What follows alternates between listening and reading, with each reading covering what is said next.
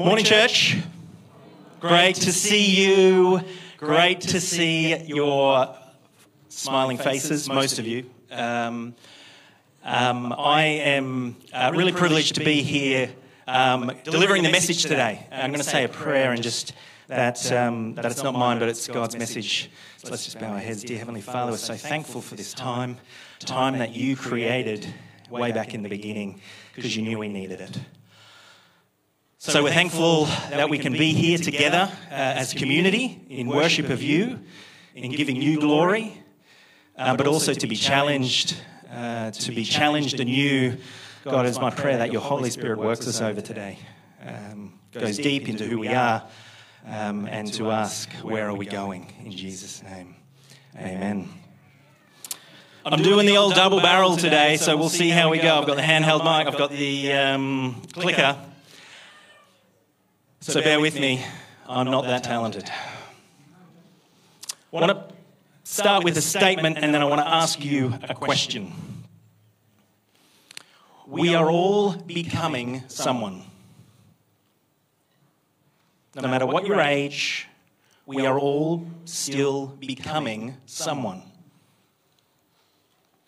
And the question I have for each and every one of you that I want us to really dwell upon today is who are you becoming? And if I could follow up, do you like who you're becoming? Now, the default answer, I'm sure, if you were just to think of it very, very quickly, would be, well, of course, I know who I'm becoming, and of course I like who I'm becoming. But sometimes upon deeper reflection, or sometimes you may know instantly, actually there is a dissatisfaction or a discontent whereby actually we're not happy with who we're becoming. Something's gone awry, something is not quite right. And if we continue on that trajectory, would you like who you are becoming in a year's time, 5 years' time, 10 years' time? Sometimes we feel like it's out of our control about who we are and who we are becoming, and it is the message today to correct that. Who are you becoming?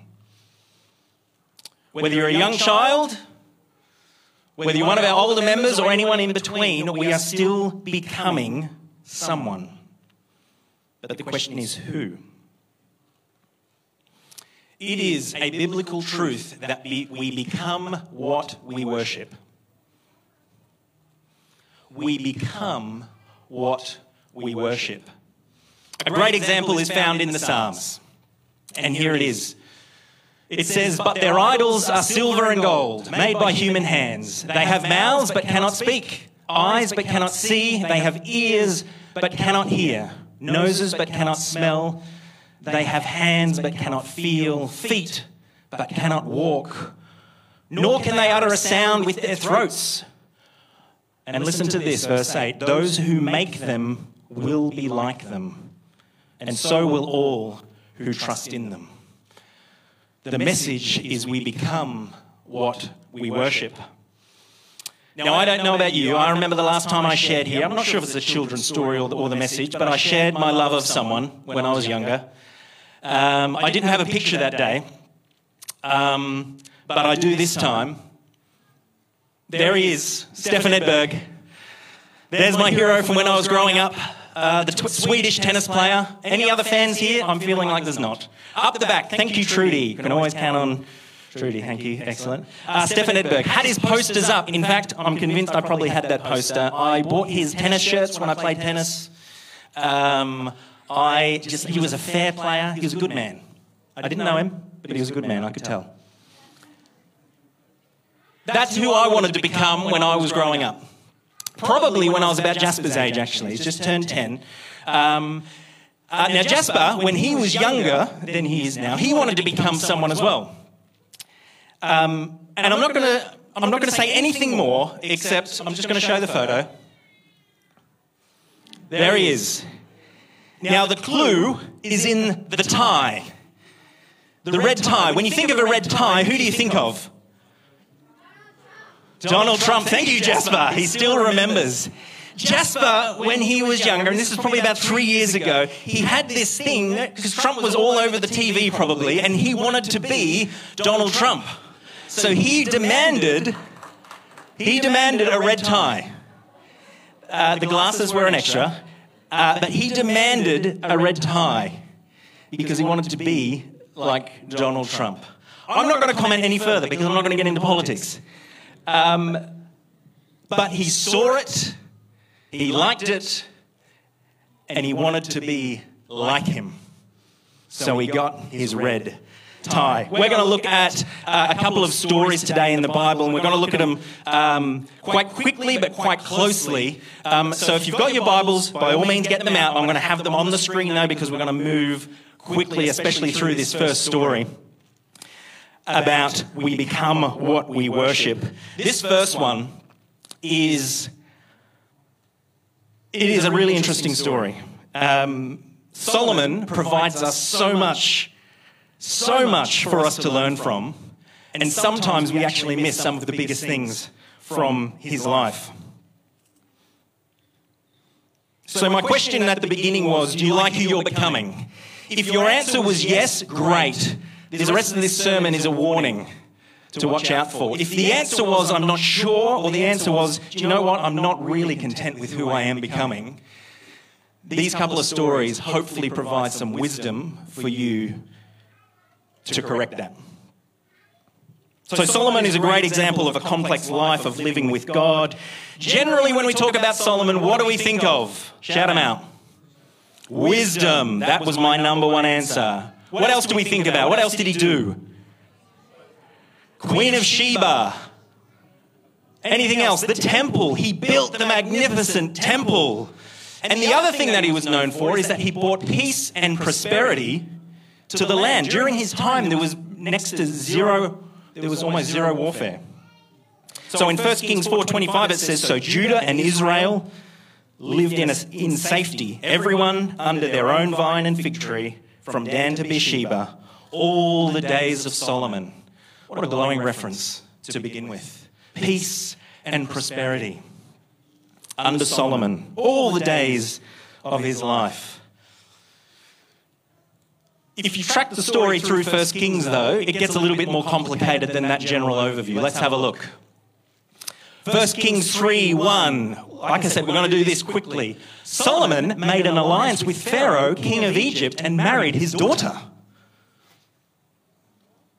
It's unusual, marrying Pharaoh's daughter. When we think of Pharaoh, who do we think of? What story?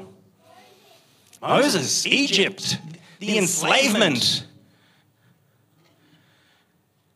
Egypt being the system of oppression, everything that God didn't want in a kingdom.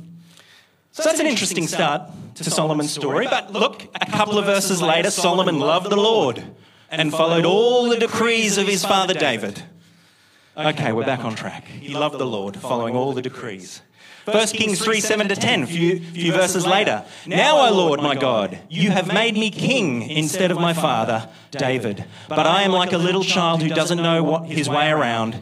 Give me an understanding heart or a discerning heart so that I can govern your people well and know the difference between right and wrong.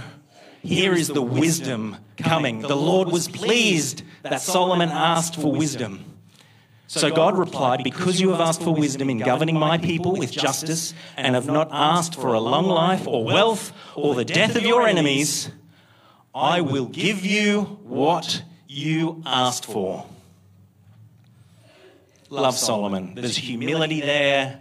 He doesn't know what he's doing. God, you're going to have to help me be king of these people. Give me wisdom. And God gives him wisdom. All right, a couple chapters later. This is about building the temple. The entire building was completed in every detail by mid-autumn in the month of Bul, I'm going to pronounce, during the 11th year of his reign. So it took 7 years to build the temple. This was the temple, by the way. When the temple was destroyed and they replaced it, it was never as good as the original. This was the original, the one that Solomon built. Now, it says it's the next chapter, but that was the last verse of chapter 6. This is the first verse of chapter 7. So literally the next verse, it says, Solomon also built a palace for himself, and it took him 13 years to complete the construction.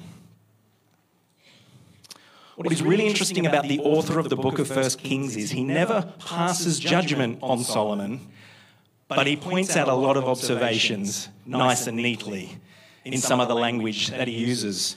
So he builds God's temple, and it took 7 years, and he took 13 years to build his own palace. It's an interesting little observation, one after the other. 1 Kings 9:15 to 20. All right, so this gives a bit of a summary of what Solomon's been up to. This is the account of the forced labour that King Solomon conscripted to build the Lord's temple. Had you noticed that before? The forced labour Solomon conscripted to build the Lord's temple. What is conscripted labour? What's another word for that? Slaves. Right? There were still some people living in the land who were not Israelites, including Amorites, Hittites, Perizzites, Hivites, and the Jebusites. These were descendants of the nations whom the people of Israel had not completely destroyed. So Solomon conscripted them as slaves, and they serve as forced labourers to this day. Forced labour, slaves. Solomon building the temple after everything Israel had been through. 1 Kings 9:3. It balances out again. I've heard your prayer and your petition. I have set this temple apart to be holy. This place you have built where my name will be honoured forever. I will always watch over it, for it is dear to my heart. Complicated story. Right? Couple more. 1 Kings 10:14. Each year, Solomon received about 25 tons of gold. This did not include the additional revenue he received from merchants and traders, all of the kings of Arabia and the governors of the land. Solomon built up a huge force of chariots and horses. He had 1,400 chariots, 12,000 horses. He stationed some of them in the chariot cities and some near him in Jerusalem. When you think of chariots and horses, who do you think of? Egypt, Pharaoh, chariots, horses, and when it says he stationed them in the chariot cities and some near him in Jerusalem, what is the equivalent of those cities today? It's just stockpiling weapons. Cities built to stockpile weapons. 1 Kings 10, as we go on, Solomon's horses were imported from Egypt and from Cilicia. The king's traders acquired them from Cilicia at the standard price. They were not exported to the kings of the Hittites. They were then exported to the kings of the Hittites and the kings of Aram. It's basically an arms dealer. He's buying them from Egypt. He's selling them to others. It is a complicated story. But we're getting towards the end. And what does it say? This man who God granted wisdom to when asked, this humble young king who built the Lord's temple. 1 Kings 11:1-4. Now King Solomon loved many foreign women, besides Pharaoh's daughter, yet Solomon insisted on loving them anyway. He had 700 wives of royal birth and 300 concubines, and in fact, they did turn his heart away from the Lord. In Solomon's old age, they turned his heart to worship other gods, instead of being completely faithful to the Lord his God, as his father David had been. I mean, that's nice remembering of David, wasn't it? He's the perfect man. Verse 6, in this way, Solomon did what was evil in the Lord's sight. He refused to follow the Lord completely, as his father David had done. Complicated man, complicated story. I know when I grew up, all I heard was the good stuff. Wisdom, temple, peace, serving over a united kingdom of Israel and Judah. Do you know what happened after this? It was never unified again. They self-imploded after his passing. Solomon and Israel literally became that which they had escaped from hundreds of years earlier. Solomon became what he worshipped. In some part of him, he would have known the story of Egypt, about the oppression, about the miracles, about the deliverance. And rather than learn from that as a way of not to live, through the influence of all of these things, it's like he's setting up Israel to be a new Egypt. Marrying the political marriages, stockpiling the weaponry. I love how it says, though, that he never fully turned away from God. In both of those underlines there, it says instead of being completely faithful. Or in verse 6, he refused to follow the Lord completely. And herein lies the first warning for us. Because it's very rare that it's an everything or nothing when it comes to a relationship with God. That can maybe happen, but it's rare. Often it is a slow, steady creeping towards him or away from him. And therein lies the danger of us and of our church. Who are we being transformed or conformed to? He never turned away from God completely, but he let other things creep in and take God's place bit by bit. So when I ask, who are you becoming? And do you like the person you are becoming? If you weren't sure, or if you answered no, maybe because your attention has been misdirected. You still come to church, we sing and we praise, but maybe your eyesight has been directed towards other things and you still follow God, but you do not follow him completely. We come into the house of the Lord, but our heart, time, and energy belongs somewhere else. Martin Luther said this about idolatry: whatever your heart clings to and relies upon, that is your God. Whatever your heart clings to or relies upon, that is your God. Another way of saying that is wherever you find your security, that is your God. Wherever you place your hope, there is your God.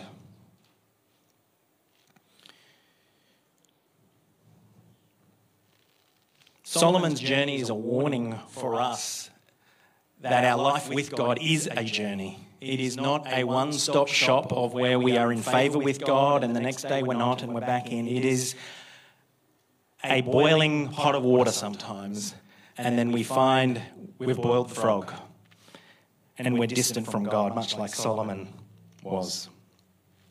We let other things creep in to replace God. Here are a couple of things that I believe Solomon let creep in, and that are some really common ones that can creep in to our own lives. None of these are bad in themselves, which is really important. None of these are bad in themselves. The issue is the place with which they hold in our lives. Our job. Maybe Solomon got hung up on being the king, the bravado of being king, the ego of being king, and he saw Pharaoh and everything he had, and he wanted to be like that, or better, or more. Sometimes we can become defined by our job. By what we do, we become defined by what we produce. That is empire thinking. That is the thinking of Egypt, that we are only defined by about what we can build and make. What we can produce becomes most important in our life. Money and things. Solomon had a lot of money and things. You may find yourself wanting what others have, or greed taking hold in wanting what others have, in desiring more things because that's going to make you happy. If only I could have these other things, then I would be happier. Or I look at my friend and I say, if only I had things like them, my life would be much easier. There's nothing wrong with money and things, except the place with which they define us and have hold over us. Power and control. None of this is new, right? These are the age-old traps to fall into. Power and control. If you have been misdirected in your view, people start to become things by which you achieve your goals. They become pawns in your little chess game. I want to create this. I want to build this. I need people to do it. And they are just pawns in my little empire that I'm building. It can happen in churches very, very easily. It can happen in organizations, and it happens all the time. The seduction of power and control, and the lies that we tell ourselves that it's under control and God is still my number one, but we would do anything to keep it and to keep hold of it. And lastly, relationships. Loved ones become objects of our pleasure or lead your heart to divert from God when our relationships, like Solomon, elevate to a level more important than God in our lives. They can either become objects or they can divert us away from God's calling on our life. None of those things are wrong in themselves or bad in themselves. It is the place and the hold they have over us. Does that make sense, church?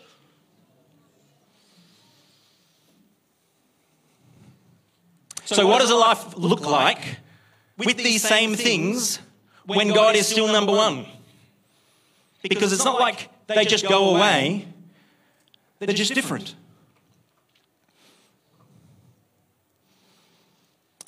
A job, instead of becoming about what we produce, becomes a vocation to serve others, to show others the character of Jesus. A vocation that reveals who God is. Money and things is a way not only to sustain our family, but to be a blessing to others and to the church. Power and control gets flipped upside down in the kingdom of Jesus, doesn't it? Because it is about helping others, serving others, to set them free to live a meaningful life for the purpose that God has for them, not my own purposes, but the purpose God places on their life. And relationships. Relationships become a reflection of God's love for us, which we then love onto others. All good things. And when God is at the center, when God is at the top, they are a blessing to those around you. So this is the first big idea. I mean, there's only meant to be one big idea, I understand that. So you know there's more than one. The first big idea. Ultimately, like Solomon, we can become distracted by building our own kingdom rather than God's kingdom. Churches become empire builders. Organizations can become empire builders. We can build our own little family empire rather than God's kingdom. So what is the remedy for this? The remedy is very simple.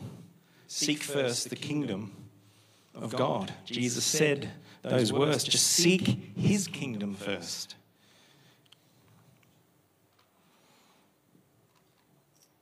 Because we become what we worshipped. And Solomon's life is a warning for us that even though we can be followers of God, we can stray and not be completely following him. Okay, so that's the first big idea. Are you with me? All right, that was really down. Okay, you're not with me. Okay, church, you with me?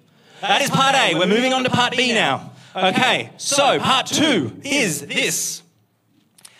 If we are going to become who we worship, and we want to become like Jesus, who we worship, we need to know who Jesus really is. Because if we have a bad reflection of God, if we have a misunderstanding of God, if we don't know who Jesus really is, we are going to reflect someone not intended. And I think of some parts of the world who are very Christian, and I say that in inverted commas, and if I grew up there, I'm not sure if I would be Christian, because their version of Christianity looks nothing like I read in the Gospels. So we need to make sure we have the right image of God. There is a great story. So we're back in the Bible again. Exodus 32. What is Exodus 32, Bible geeks? Okay, golden calf. All right. We're going to have a look at Exodus 32, and we are going to learn some words. We're going to get our little Bible nerd bit out of the way, okay, right here. So let's read this, Exodus 32, the story of the golden calf. When the people saw that Moses was so long in coming down from the mountain, they gathered around Aaron and said, "Come, make us gods who will go before us. As for this fellow Moses who brought us out of Egypt, we don't know what has happened to him." So Moses has gone up the mountain. He's taken too long. The people are getting restless. And it says, "Come, make us gods who will go before us." Now, you might see the little A on the screen. What that little A means is that, there's a number of translations that could be, and we've gone with gods. So that word gods there is the Hebrew word Elohim. Can you say Elohim? And the only reason it gets translated is depending on the context of the verse, is how they use it. Because Elohim could refer to God with a big G. Our God that we serve, God with a big G. That Elohim could be translated as that. It could be translated as God with a little g. Or it could be translated God with a little g, plural, like they've done here. Same word. How it gets translated depends on the context. Just for the record, I think they got it wrong. Let's see why. Verse 2, Aaron answered them, "Well, take off the gold earrings that your wives, your sons and your daughters are wearing and bring them to me." That's why we don't wear jewelry, guys, right there. Okay, so all the people took off their earrings and brought them to Aaron. He took what they handed him and made it into an idol cast into the shape of a calf, fashioning it with a tool. I've been very strategic here, and I've made the next part really big to emphasize. Then they said, "These are your gods, Israel, who brought you up out of Egypt." There's a little b there. You know what the little b is now, right? Because it could be God with a big G, it could be God with a little g, or it could be God's plural little g. What? And I want to see if I can get an answer here. That bigger sentence there, why is that a strange sentence? That is a weird sentence. "These are your gods, Israel, who brought you up out of the land of Egypt." That sentence is weird because they know that this calf that they've fashioned didn't bring them out of Egypt, right? It's not been that long. I don't think they truly believe that the golden calf brought them up out of the land of Egypt, right? So other translations will actually say, "This is your God, Israel, who brought you up out of the land of Egypt." Little g, not plural. The reason I don't think it's meant to be plural is because they only made one calf. They made one golden calf. So other translations will actually say, "This is your God, Israel, who brought you up out of Egypt," this golden calf. What a strange sentence. They know it's not. So when Aaron saw this, he built an altar in front of the calf and announced, "Tomorrow there will be a festival to the Lord."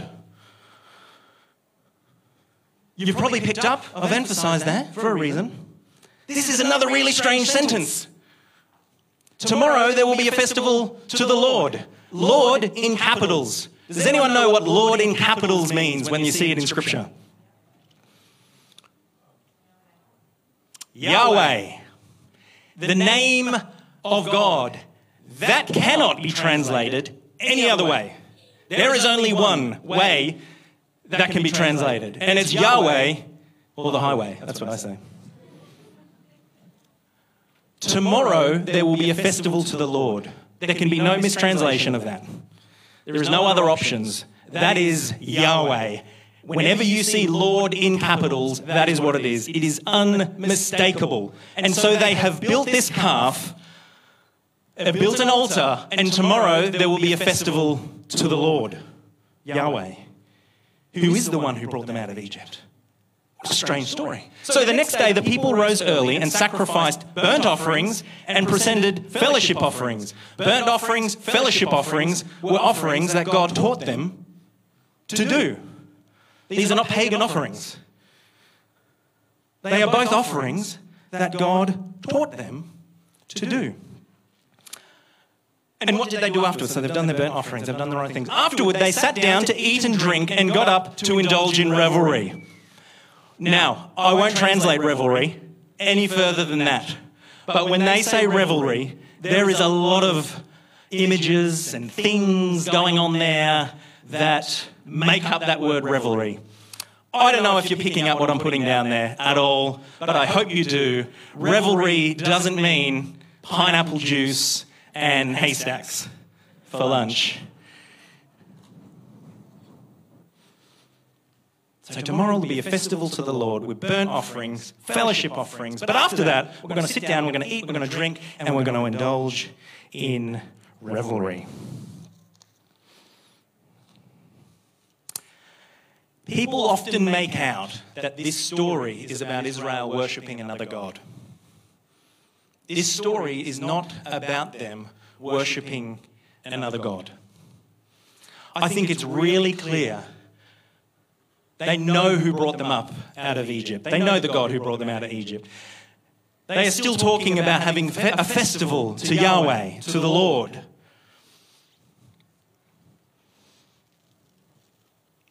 All they have done is create a God in their own image. That's what they've done. They've taken a bit of what they learned from Moses about the Lord. They've taken a bit from what they remember from Egypt. They've got a golden calf. It's tangible. They can touch it. They love the revelry. Maybe that went alongside of that, but they like the festivals. So they've just created a God that they want. They've taken a bit of this and a bit of that. And here is what we come up with. People make this about worshipping an idol that is completely independent of the God that they were getting to know, and it's not the case. The beginning of the Ten Commandments say, you must not have any other God before me. So this isn't about having another God before him. It goes on to say, you must not make for yourself an idol of any kind or an image of anything in the heavens or in the earth or in the sea. So they made an idol, but they called it the God who came out of Egypt, whom they had a festival to the Lord, whom they sacrificed burnt offerings, which is about surrender, devotion, commitment. They then presented a fellowship offering, which is about thankfulness for the blessings in their lives. And afterward, they sat down to eat and drink and indulge in revelry. They created a God in their own image. They mixed and they matched, and they came up with the best version that they could.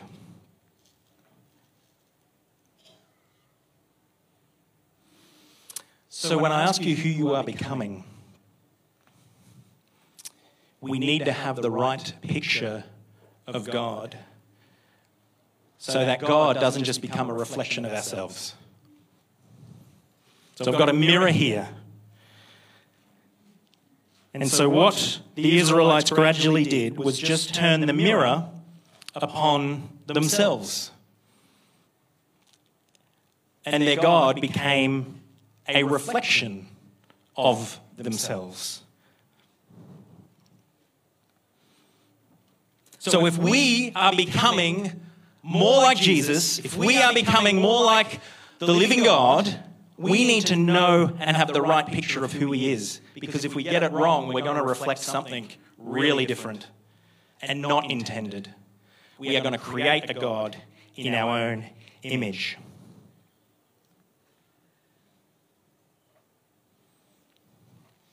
So if you are to think about your life, if you are to reflect upon who you are becoming, who or what does that reflect? Who or what does your life reflect? We may not be aware of it, but we may be doing the same things ourselves, where we say, I am a follower of Jesus, but I'll still want to live the way that I want to live. And I love it when people say, because God just accepts me for who I am. He absolutely does. But he doesn't want to leave you that way, because he loves you too much. He absolutely accepts you for who you are, where you've been. It doesn't matter, but he doesn't want you to stay the same. Paul says it really clearly when he says, we are being transformed into... I just realised that was really in your eyes. I'm really sorry. That's quite funny. Not for you, for me.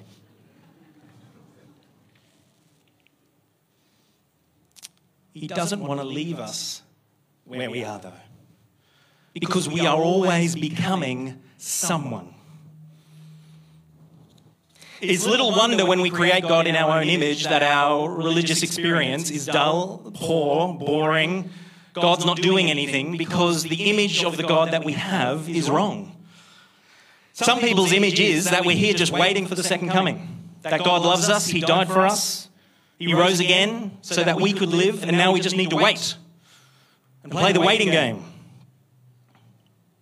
It's wrong.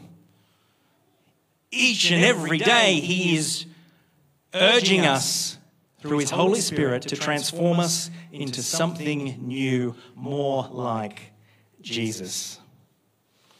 So if your Christian experience isn't what you thought it would be, maybe think about your view of God and who he is. Maybe you've created a God in your own image. So what is the answer? Ephesians gives us a nice little summation here. It says, therefore, be imitators of God as dear children. Walk in love as Christ also has loved us and given himself for us, an offering and a sacrifice to God for a sweet smelling aroma. I'm going to close with this final thought. Why do you think God was so angry they worshipped that idol, that golden calf? I'll tell you why I think. This is the second and last big idea. The reason I think God was so angry at Israel for worshipping that golden calf is not because they were worshipping a different God, but because they had not only fashioned him incorrectly, but they had also removed their own high view of themselves, because we are God's image bearers. The Bible says in the very beginning that we are created in the image of God. Nothing else under heaven and earth is created in God's image except for us. And so when we make a golden calf, when we fashion a God in our own image, we not only disrespect God, but we disrespect our own value that God has placed on us. We are God's image bearers. We are the ones set apart to reveal God's character to the world around us. No one or nothing else has that privilege in all of creation. So if you want to answer the question of who you're becoming, look at what you worship. Look where your heart lies. Look at where your devotion lies. You may not have completely turned away from God like Solomon, but other things have crept in. Maybe you've fashioned a God in your own image. You've taken a bit of what you love from here. You've kept a little bit of what you love from over there. And you've created a God in your own image, and you need to bring it back to the one, to the Saviour, Jesus Christ, the perfect image of God. It is my prayer that we let our lives be a reflection of Him. So when we are asked the question, who are you becoming? We say we are becoming like Him. Not through my own strength, not through my own power, but through the Spirit of God. Amen, church? I'm going to invite the musicians up. They are going to sing an item for us to close, a song called Captain. And the reason I love this song and for this message is that sometimes we view God as distant and over there, and this reminds us that Jesus is our captain. He came down for us. He is on our team. He is on our boat with us and for us. He is not a distant God. The very image of God came down and walks alongside us. He is our captain.